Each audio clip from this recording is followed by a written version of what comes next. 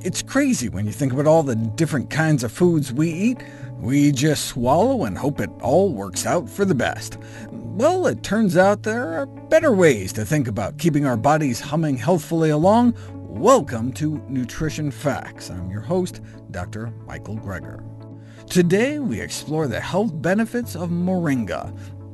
And no, it's not an exotic dance.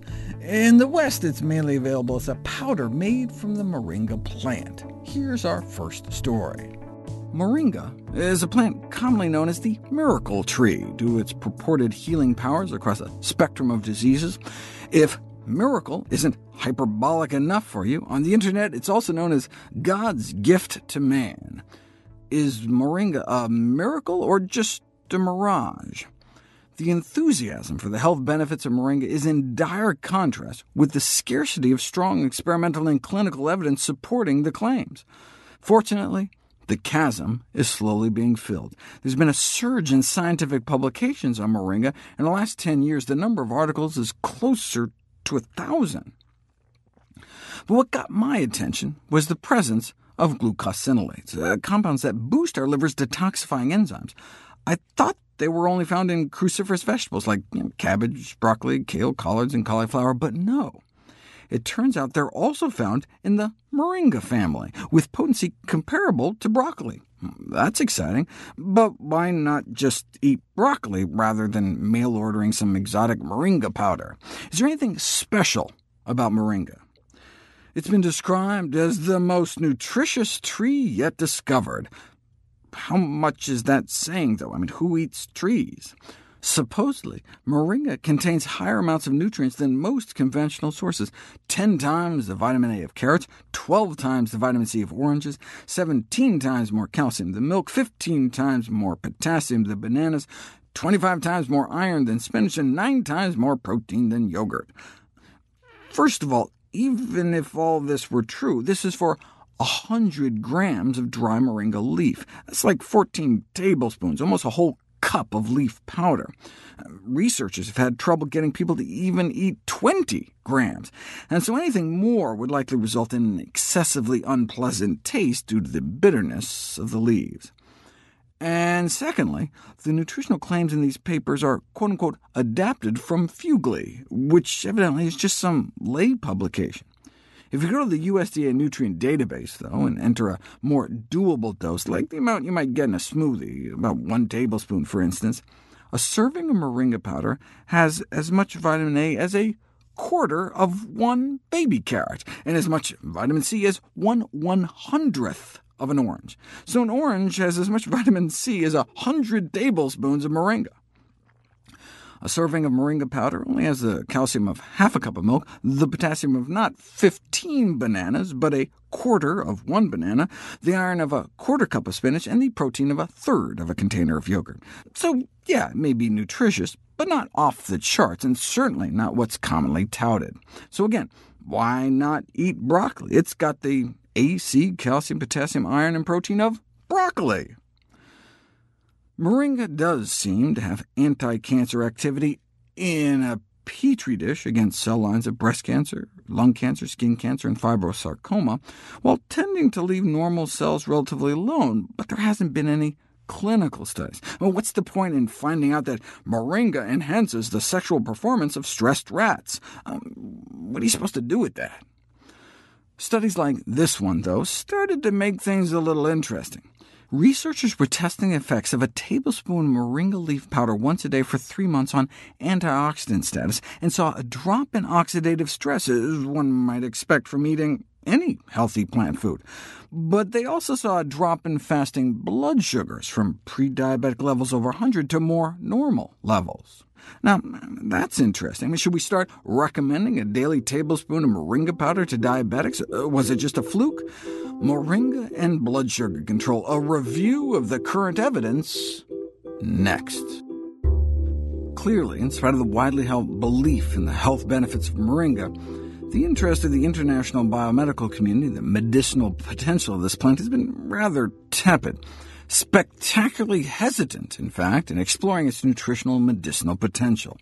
Other superfoods, such as garlic and green tea, have enjoyed better reception, but they also have more scientific support. There are thousands of human studies on garlic and more than 10,000 on green tea, but only a few hundred on moringa. The most promising appears to be on the effects of moringa on blood sugar control. If you have people eat about 5 cookies, add about 2 teaspoons of moringa leaf powder into the cookie batter, and even with the same amount of sugar and carbs, the blood sugar surge is dampened. Just having people drink 1 or 2 cups of moringa leaf tea before a sugar challenge suppressed the elevation in blood sugar in all cases compared to those who drank plain water instead. No wonder moringa is used in traditional medicine practice for diabetes, but you don't really know if it can help until you put it to the test. Diabetics were given about 3/4 of a teaspoon of moringa leaf powder every day for 12 weeks and got significant improvements in measures of inflammation, as well as long-term blood sugar control. But the reason they call it a quasi-experimental study is because there was no control group. The researchers just took measurements before and after, and we know that just being in a dietary study can lead some people to consciously or unconsciously eat more healthfully, so we don't know what effect the moringa itself had. Even in moringa studies with a control group, it's not clear if the subjects were randomly allocated.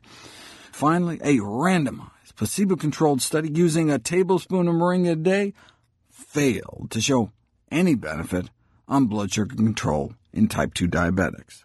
So we're left with a few studies showing potential, but most failing to show benefit. Why not just give moringa a try to see for yourself? That's a legitimate course of action in the face of conflicting data when we're talking about safe, simple, side effect-free solutions. But is moringa safe? Probably not during pregnancy, as about 80% of womenfolk in some areas of the world use it to abort pregnancies, and its effectiveness for that purpose has been confirmed, at least in rats, though breastfeeding women may get about a half-cup boost in milk production based on 6 randomized, placebo-controlled, blinded clinical trials.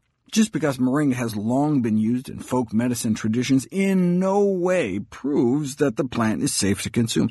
Lots of horribly toxic stuff like mercury and lead, for instance, have been used in traditional medical systems the world over. But hey, at least no major harmful effects of moringa have been reported by the scientific community, or more accurately, no adverse effects were reported in any of the human studies that have been conducted to date. In other words, no harmful effects have been reported until now. Stevens-Johnson syndrome following moringa leaf consumption. Stevens-Johnson syndrome is probably the most dreaded drug side effect, a rare but potentially fatal condition characterized by epidermal detachment. In other words, it can make your skin fall off. 14 hours after consuming moringa, a guy broke out. The same thing had happened 3 months earlier, the last time he had eaten moringa, causing him to suffer extensive lesions with blister formation over his face, mouth, chest, abdomen, and genitalia. This case report suggests that consumption of moringa leaf is better avoided by individuals who are at risk of developing Stevens-Johnson. Although it can happen to anyone, HIV is a risk factor. My take on moringa is that the evidence of benefit wasn't compelling enough to justify shopping online for something special when you can get healthy vegetables in your local market, like broccoli, which has yet to be implicated in any genital blistering.